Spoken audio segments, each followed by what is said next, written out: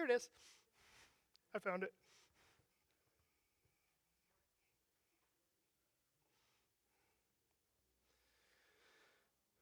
Well, let's pray before we get into the word this morning. Heavenly Father, we come before you this morning, Lord, and we ask for your spirit and your presence and your touch in our lives, Lord. And as we open up your word this morning, we pray you would speak to our hearts, Lord, and that you would stir our souls and that you would draw us ever closer to you, Lord. We pray that in your name.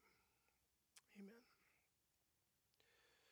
Well, we spent, 4 or 5 weeks in Acts chapter 10. So in order to keep on schedule, we're going to do, I'm not fooling you guys, we don't have a schedule. But I am going to do all of Acts chapter 11 today, just so you guys know where we're going. So starting in verse 1, Acts chapter 11, verse 1. Now the apostles and the brothers who were throughout Judea heard that the Gentiles also had received the word of the Lord. So when Peter went up to Jerusalem, the circumcision party criticized him, saying, "You went to uncircumcised men and ate with them." So, despite there being no social media or newspapers or telegraphs or semaphores or anything of that nature, gossip still traveled around, right? It still made it. word of what happened there in Caesarea got back to Jerusalem. And so the people learned that Peter and some of the other believers were hanging out with the Gentiles, and that the Gentiles were believing in Jesus. And again, we need to remember the cultural context here. I know we've talked about it before, but in the mind of the Jew, there were two groups, right? There were Jews and there were non-Jews. There were Jews and there were Gentiles.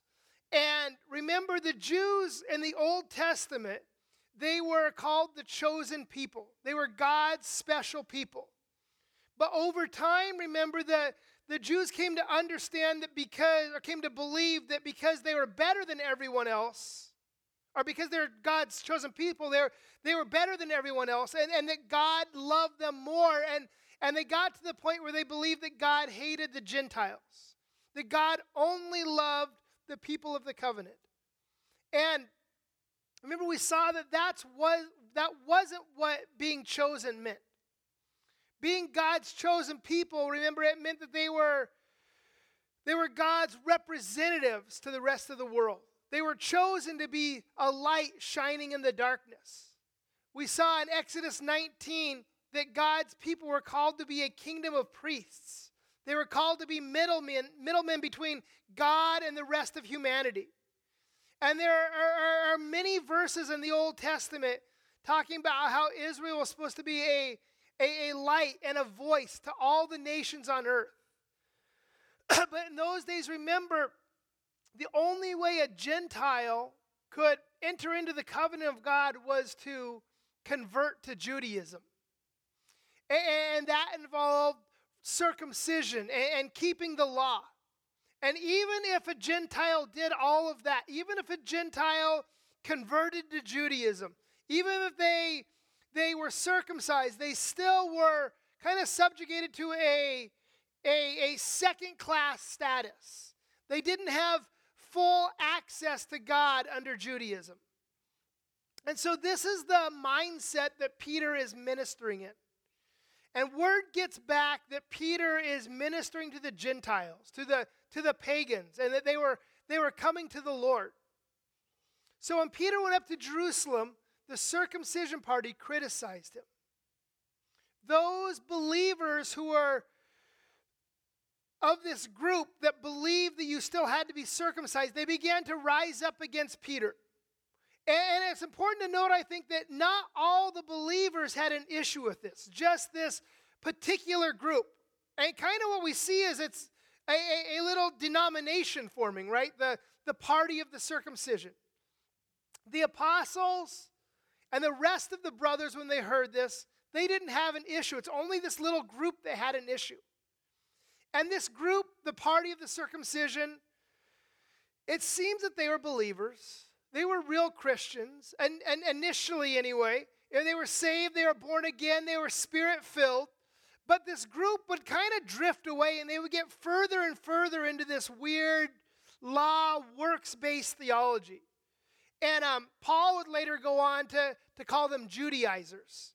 And as their theology progressed, they began to believe that if a Gentile wanted to be a follower of Christ, right, Jesus was the Jewish Messiah. So if they wanted to follow Jesus, that's great, but they had to convert to Judaism first, and then they could follow Jesus. And so they were very critical that these Gentiles were skipping what they viewed as this key step. They were following Jesus without converting to Judaism. Right? And it didn't make sense to them. How could you be a Christian without being circumcised? It's like saying, how can you have a cheeseburger without cheese? Right? It doesn't make sense. It didn't compute in their minds. And so there's this storm here that's beginning to brew against Peter. And we're going to see in a few chapters that Peter kind of caves to this pressure a little bit. And for a period of time, he starts to separate himself from the Gentiles until the Apostle Paul confronts him and calls him out on it. And I think that most of us today here are probably familiar with the history of our church. And I don't mean necessarily Calvary Chapel Edmonds, but kind of Calvary Chapels on a whole. And new people come in and you notice something a little bit different. We don't dress up for church. Most guys aren't wearing a suit and tie. We're pretty casual. You don't see a lot of ladies wearing big church hats and fancy dresses. In the summer, guys are wearing shorts and flip-flops. And that's kind of part of our church culture of our church heritage. So I want to share a little bit kind of our history as a church as it pertains to this text. Calvary Chapel initially wasn't a group of churches spanning the globe. It was one small little, basically dying church in Costa Mesa. It was shrinking and shrinking and shrinking until there was just a handful of senior citizens there.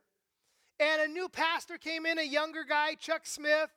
And this was in the 60s when the hippie movement and that whole counterculture was really in full swing. And there's this whole cultural revolution that's going on.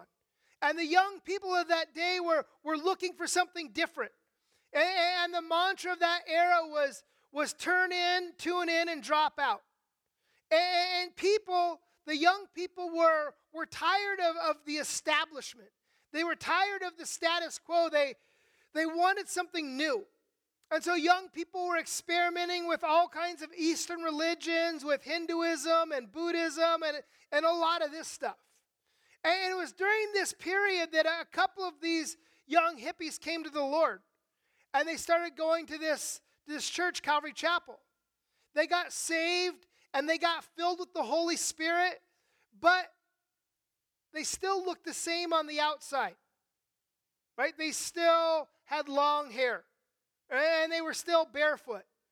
And the people in the church, a lot of people in the established churches in those days, they were cool with that. They were cool with people getting saved and coming to the Lord, but once they were Christians, they needed to look like Christians, right? They needed to cut their hair, and they needed to dress right. They needed to wear shoes. They needed to take a shower before coming to church. Watch all that patchouli off, And there's a story that they had just put in new carpet at Costa Mesa. And some of the elders were complaining that they didn't want all these barefoot kids in there destroying the carpet. And as the story goes, Chuck Smith told the elders, look, we'll tear out the carpet. I'd rather have these kids getting saved than new carpet in the church. And before long, thousands upon thousands of young people were coming to the Lord. They were getting saved. And the church grew so fast that they had to buy a giant circus tent for the church. And this was a genuine movement of God. And this movement, it spread around the world.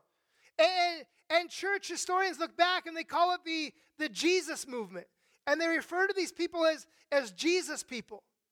And today there are thousands of Calvary chapels around the world and many more churches that look like Calvary. They're very relaxed in their church culture.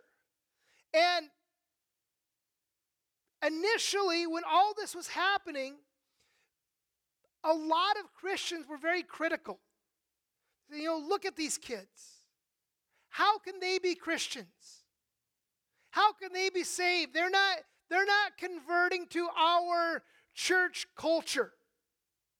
They don't look like us. They don't dress like us. They don't talk like us. They don't worship like we do. They must not really be saved. And this was a great movement of God. This was the roots of a great revival. Lives were being changed. People were being saved. But guess what? A lot of the good religious people said that this movement, it was from the devil, right? It's not really a movement of God because they don't look right and they don't act right and they don't dress right and they don't smell right and they don't worship right. And this is the exact same thing we see happening here in Acts chapter 11. God is moving. God is changing lives. God is pouring out His Holy Spirit. And some of the believers were like, how can they be Christians? They don't dress like we do. How can they be saved? They don't talk like us. They don't go to the temple like we do. Look, they're over there. I saw her eating a BLT. How can she be a Christian? I saw him mowing the grass on Saturday. How can he be saved? And so this group within the church rose up against Peter. And they say, look, you're hanging out with Gentiles. You even ate with them. And that was unthinkable. That's like the worst offense. How can you eat with a Gentile? You don't mix like that with Gentiles. You don't contaminate yourself like that. But in verse 4, Peter began and explained it to them in order. In the next few verses, Peter shows exactly how this whole thing went down. He sort of reviews it. And it says that he explained it to them in order. And that's an interesting term in the Greek. It carries the meaning of sort of a systematic, precise retelling. And I think this is important to note here. Remember, in those days, they didn't have Bibles. They didn't have Bible apps. They didn't even have books, right? Everything they had written was written on scrolls. And in order for a scroll to be mobile, you couldn't have more than about 35 feet on a scroll. And so when books were written, they didn't write novels, things were typically written short. They were brief. They were to the point. Because everything that needed to be communicated needed to be quickly communicated, and paper or the vellum that they wrote on was expensive. So typically, a book from that era would have said something like, and Peter told them what happened, and not have given them the details. If they wanted to see what happened, they'd have to roll the scroll back a little bit to Acts chapter 9 and to Acts chapter 10 and read what happened. But Luke, under the inspiration of the Holy Spirit, felt that this account was important enough to repeat it, to rewrite it, even though he had already written what happened twice before. The Holy Spirit felt like this story was important enough to be relayed a third time to us.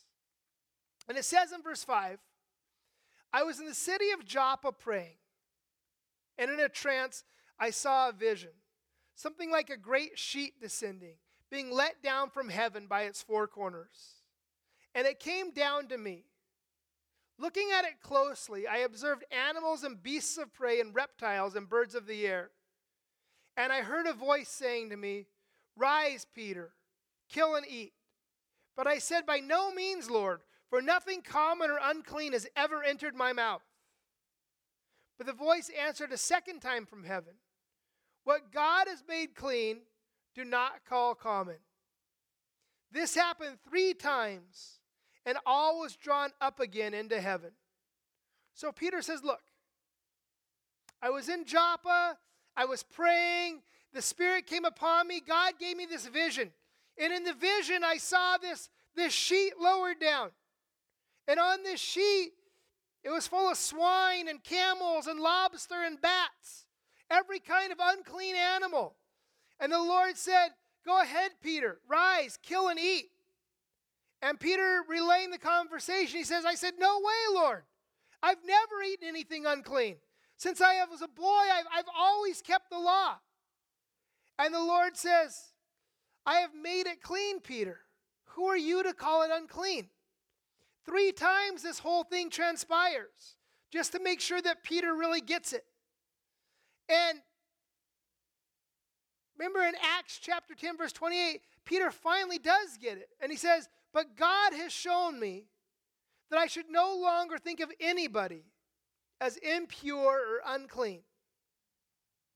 It's interesting to me that this series of events that's taking place here in Acts chapter 9 through 11 is taking place in the same place where the book of Jonah began. Remember in the book of Jonah, Jonah's there in Joppa, and the Lord tells Jonah, he says, look, I want you to go to the Ninevites. I want you to go to the Assyrians, and I want you to proclaim my word there. And remember, Jonah, he wasn't going to have any of it.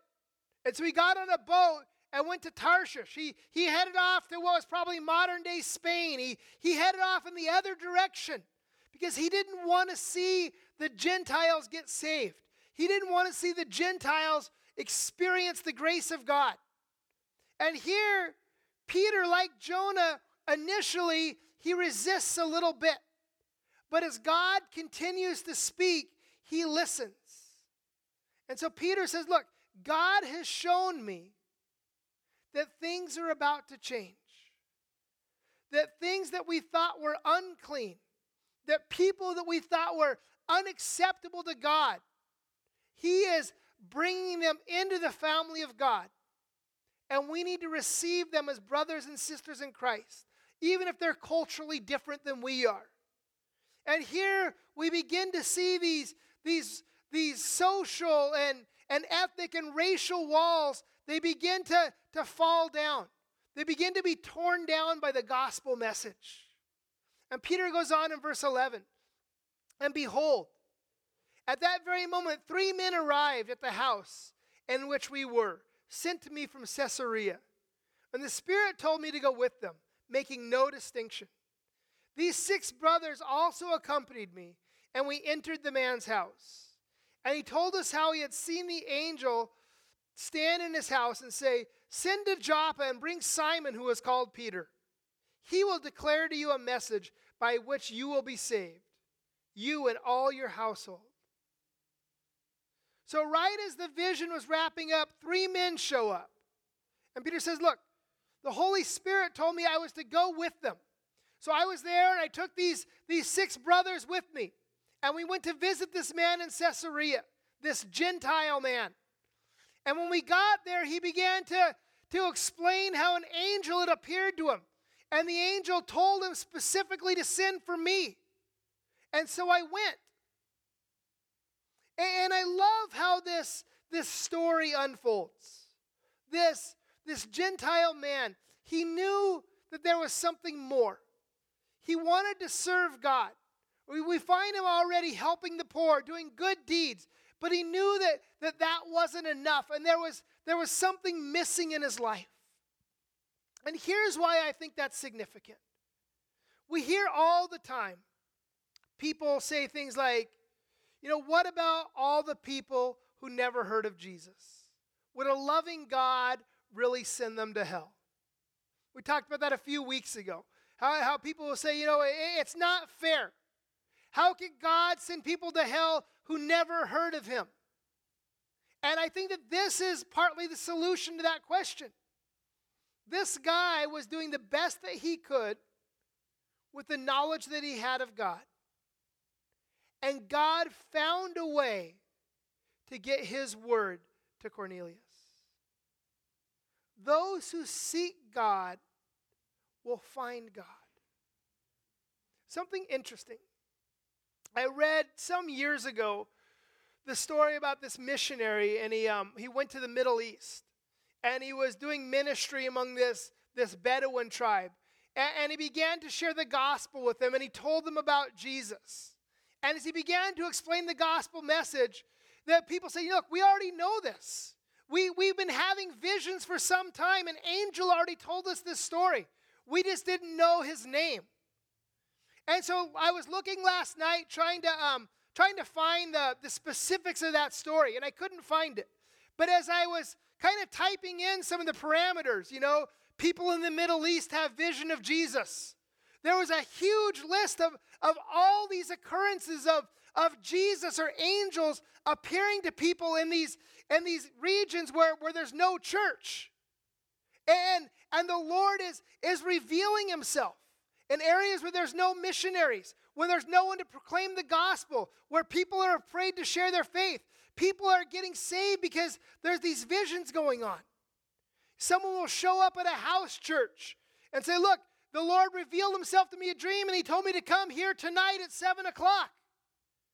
And it's amazing the things that are going on. And I'm kind of skeptical of stuff like that. About 85% of the time when I hear people talking about miracles, I'm like, yeah, sure it is. But this seems to be a legitimate move of God going on.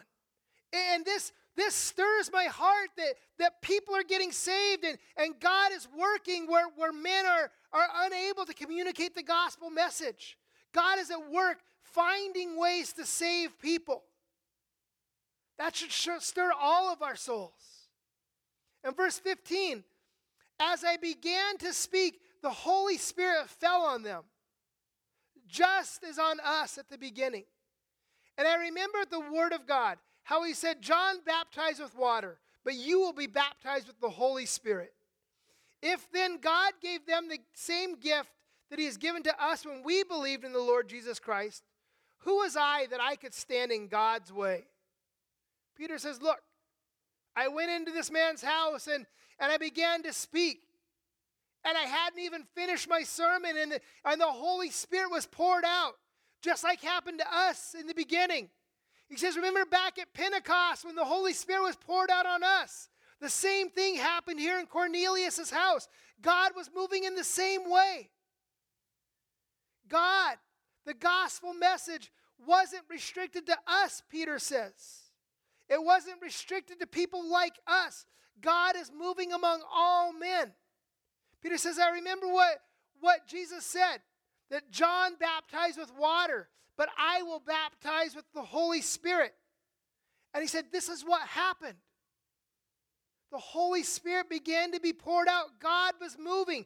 God was doing the same thing in their lives they did in our lives. Who was I to stand in the way of the work of God? Peter says, look, did you guys want me to try and stop the Holy Spirit from filling them? Right? How exactly do you propose that I do that? Why would I want to do that, Peter says. And Peter sort of puts them in their place here a little bit. In verse 18, when they heard these things, they fell silent. And they glorified God, saying, then to the Gentiles also, God has granted repentance that leads to life. When the Jewish believers heard this, they stopped objecting. They saw what the Lord was doing, and they had a change of heart. And I like this. They were willing to change directions. And that's what repentance means, right? To change directions. They were willing to change their ideas. They were willing to change their thinking. They were willing to change their attitudes as the Holy Spirit moved. And I think that this is the mark of a true disciple. That they were willing to repent. They were willing to repent of their wrong attitudes and wrong actions. And they were willing to learn what the Holy Spirit wanted to teach. That word disciple and koine is mathetes. And what it means is a student, a learner, a follower. Right? if we are proclaiming that we're disciples, what we're saying is that we're students of Jesus, that we're followers of Jesus. And so often we say that we're students, we say that we're followers, but when it comes time to learn something new, we like stiffen our necks and we don't want to do that. The Lord starts moving in a new direction and we don't want to do that. How can you be a follower of Jesus if you don't follow his leading? If you're unteachable? And I'm not saying that you're a bad disciple if you're unteachable. I'm just saying that you can't be a disciple at all if you're unteachable. Because the hallmark of being a disciple is teachability. That's what the word means. And we see these disciples here, they were willing to learn. They were willing to make some course corrections. And we look at their example, and I have to ask myself, am I willing to do that? Are we willing to do that? Are you willing to do that? Or are we so locked in that we don't want to change directions even when the Lord starts moving in a new way? Or are we flexible? Are we willing to bend as we sense a new leading from the Lord? Are we willing to repent as we sense the conviction of the Holy Spirit?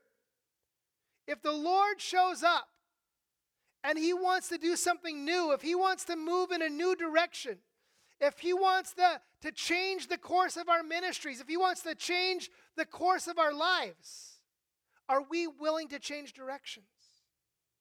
Are we willing to change the way we think? Are we willing to change our attitudes towards other people, towards other ideas? Verse 19. Now those who were scattered because of the persecution that arose over Stephen traveled as far as Phoenicia and Cyprus and Antioch, speaking the word to no one except Jews. But there were some of them, men of Cyprus and Cyrene, who on coming to Antioch spoke to the Hellenists, also preaching the Lord Jesus.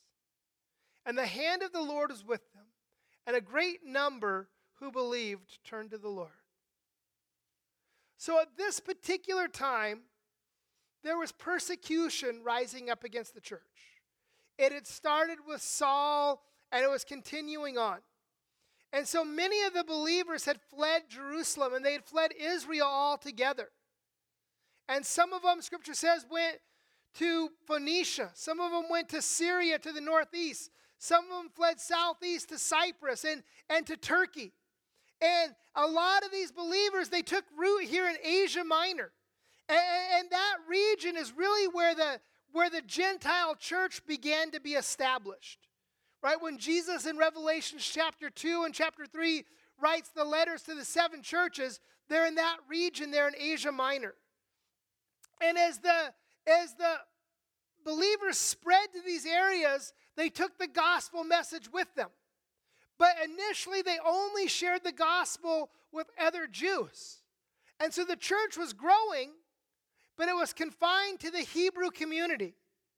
And after this event here with Peter, some of the Jews began to share with the Gentiles as well. Peter sets this example, and others around him start to follow. And I think that there's an important lesson for us there. A lot of us, we have this circle of Christian friends and family. We have our own little Christian community. And a lot of times we find that we're not really on fire for the Lord. Not really doing much for the kingdom. We find ourselves sometimes just kind of stale and stagnant. And do you know what it might take to get your little circle motivated to serve the Lord? It might take you. It might take you beginning to set a good example, beginning to serve, growing passionate about the Lord, about the gospel, growing passionate about sharing your faith. And as you do that, it may well happen that your friends begin to follow, and it starts a revival. That's what's happening here. Other believers were inspired by Peter, And their faith was stirred up, and they began to emulate what he was doing. And as we see, things begin to happen. And verse 21, and the hand of the Lord is with them, and a great number who believed turned to the Lord. We see God is at work here through the power of his Spirit. And a great number of people are getting saved. A great number of people are coming to the Lord. Lives are being changed. People are being transformed. In verse 22, the report of this came to the ears of the church in Jerusalem, and they sent Barnabas to Antioch. When he came and saw the grace of God, he was glad, and he exhorted them all to remain faithful to the Lord with steadfast purpose. For he was a good man, full of the Holy Spirit and of faith. And a great many people were added to the Lord. So the main church at this time is still in Jerusalem. It's sort of the mothership, right? And they kind of hear what's going on. They hear that there's this outpouring of the Holy Spirit there in Antioch. And they want to make sure that everything's on the level, that everything's on the up and up there. So they send one of their most trusted guys, this man Barnabas. And Barnabas, he arrives there in Antioch, and he sees all that's happening. He sees that the Spirit is moving. He sees the evidence of God's blessing on the people. And he's filled with joy. He's happy to see the Gentiles getting saved. There's no resistance on his part. And so he stays and he begins to encourage the believers and teach them. He disciples them. He instructs them in the faith. And more people are coming to the Lord, and the job starts to get too big for him. Barnabas just can't do it all. So verse 25, Barnabas went to Tarsus to look for Saul. Here's what I like about that. Saul at this point wasn't really trusted. They accepted him as a brother, but the church at this point apparently hadn't really embraced him, right? He wasn't at the top of anybody's bar mitzvah invitation list, right? He was kind of at an arm's distance. But Barnabas, he sees this guy, and he has a questionable background at best, right? But Barnabas, he takes a chance on this guy, on Saul. He takes a step of faith. And he gives an unlikely guy a chance. And look at the result. Look what happened. He became the greatest missionary of all time. Writes half of the New Testament. And I know we've talked about this before, but I think the lesson here is sometimes we need to take chances on unlikely people. We need to give unlikely people an opportunity to be used by God. So Barnabas went to Tarsus to look for Saul. And when he found him, he brought him to Antioch. For a whole year they met with the church and taught a great many people. And in Antioch the disciples were first called Christians. So Barnabas, he says to himself, you know what? Saul, he would be good working here with this church. And he goes to Tarsus, he hunts him down. And remember, it's been a number of years since we last saw him. It's probably been between 10 and 12 years since that Emmaus Road incident, or not Emmaus Road, the road to Damascus, the Damascus Road incident. And so he's been kind of just hanging out for the last 10 or 12 years, studying the Word of God, hearing from God, defining his Christian doctrine, right? He's just finishing up 10 years of Bible college. He's just getting his MDiv here. And it says they both began to teach. And many people are coming to the Lord. And an interesting note, and in Antioch, the disciples were first called Christians. Up to this point, they've been referred to as the way. And we mentioned this a couple weeks back. That term Christian, it means little Christ. And initially it was kind of a mocking term. Oh, there goes that little Jesus. But over time, the church began to wear that as a badge of honor. And the believers became proud to be identified with Christ. But another thing that's interesting, they were first called Christians. Before they were called Greeks, before they were called Romans or whatever, they identified as Christians. And that is such an important lesson for us. Before we are whatever you are, before you're American or Mexican or Ethiopian or whatever nationality you are, you're a Christian. Before you're a conservative, you're a Christian. Before you're a Republican or a Democrat or a Libertarian or whatever designation you choose for yourself, you're a Christian. We are disciples of Jesus. We're followers of Christ. First and foremost, before anything else. It says for a year they met with the church. Sort of an interesting side note for students here. This is the first time that a church, an independent church, is recognized outside of Jerusalem as its own sort of separate entity here. Now in these days, prophets came down from Jerusalem to Antioch. And one of them, named Agabus, stood up and foretold by the Spirit there would be a great famine all over the world. This took place in the days of Claudius. So the disciples determined, everyone according to his ability, to send relief to the brothers living in Judea. And they did so, sending it to the elders by the hand of Barnabas and Saul. So there's this guy, a prophet named Agabus, and he stands up and he proclaims that there's going to be a famine that's going to affect the whole of the Roman Empire. And the believers there in Antioch, they take up an offering for the church in Jerusalem. And it says that the believer is determined to give each to his own ability. And I think there's two things that we can learn about giving here.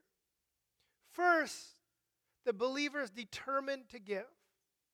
I think that's important to note that there has to be a decision made. We need to plan for giving. We need to work that into our budgets, that we're going to support missionaries or that we're going to support ministries or whatever. Because if we don't plan for that, make a line for that in the budget, it doesn't end up happening, does it? Second, it says they gave according to their own ability. Each person gave what they were able to give. Now, a single mom with 5 kids who gives $50 in the offering, right? That's a different thing than a wealthy Wall Street hedge fund manager who gives $50, right? I mean, it's a different amount. I mean, on the books, it's still $50. But the heart behind it is different, right? And I think that that's kind of what he's talking about here. Giving isn't just about the numbers. It's about our hearts and the condition of our hearts when we choose to give. So the church, they take up this collection and they send it back with Saul and Barnabas. And remember, there's a famine coming. Israel it was kind of at that time a semi-desert. It was a little more vegetation than it is today, but it was still an arid area. The church there was already poor. Remember, if you became a believer, you were basically cut off from society. You weren't allowed to go to the temple. A lot of Jews wouldn't do business with you. So the church was already feeling a lot of economic pressure. And so this gift from the church in Antioch, it was a great act of kindness. And I think that it went a long way in kind of allaying some of that suspicion and unifying these two groups of believers. This act, this offering, right? I think the Jews in Jerusalem said, look, these guys, they're okay. They love us. They're looking after us. Sure, they're Gentiles and Hellenistic Jews, but they care about us and they love us. As we close out chapter 11 here, really, as we close out chapters 9 through 11, it's really all one story. It's really all one narrative. We see the Lord breaking down these walls that separate people. 3 times, the Holy Spirit relays this message of breaking down barriers, breaking down a culture of prejudice and division and mistrust. And we look at that, and I think we have to ask ourselves, what barriers are we putting up? What limits do we put on who we're willing to serve, or where we're willing to serve, or how we're willing to obey the Lord? Scripture is clear that Jesus died to save everyone. How can we in good conscience limit who we want to minister to and how we want to serve? Lastly, we see here that the gospel was spread throughout the known world primarily because of the persecution that was taking place. It was persecution that spread the people of God across the Roman Empire. It was this external pressure and danger that caused the people to disperse. And as that happened, the gospel was proclaimed in more places. Their witness grew. The gospel became known to more and more people. Now, I'm not Agabus. I don't know what the future holds for us. But it seems to me like we are living in uncertain times. It feels to me like there could be persecution coming. A lot of churches are already starting to feel pressure. And should that happen, should persecution arise, don't let that snuff out your light. Don't let that be a detriment to your witness. Rather, use that as an opportunity to proclaim the gospel. Use that as an opportunity to lift up Jesus. Right? The darker it gets, the brighter the gospel shines. Let it shine. Amen. Heavenly Father, we thank you for your word and for your goodness, Lord. We thank you for the lessons that we're able to pull out of this passage. We pray that you would help us to apply them to our lives, Lord. That we would be lights shining in the darkness, Lord. That we would be humble, teachable servants, ready to do your will and to do your bidding wherever you call us. We ask these things in your name, Jesus. Amen.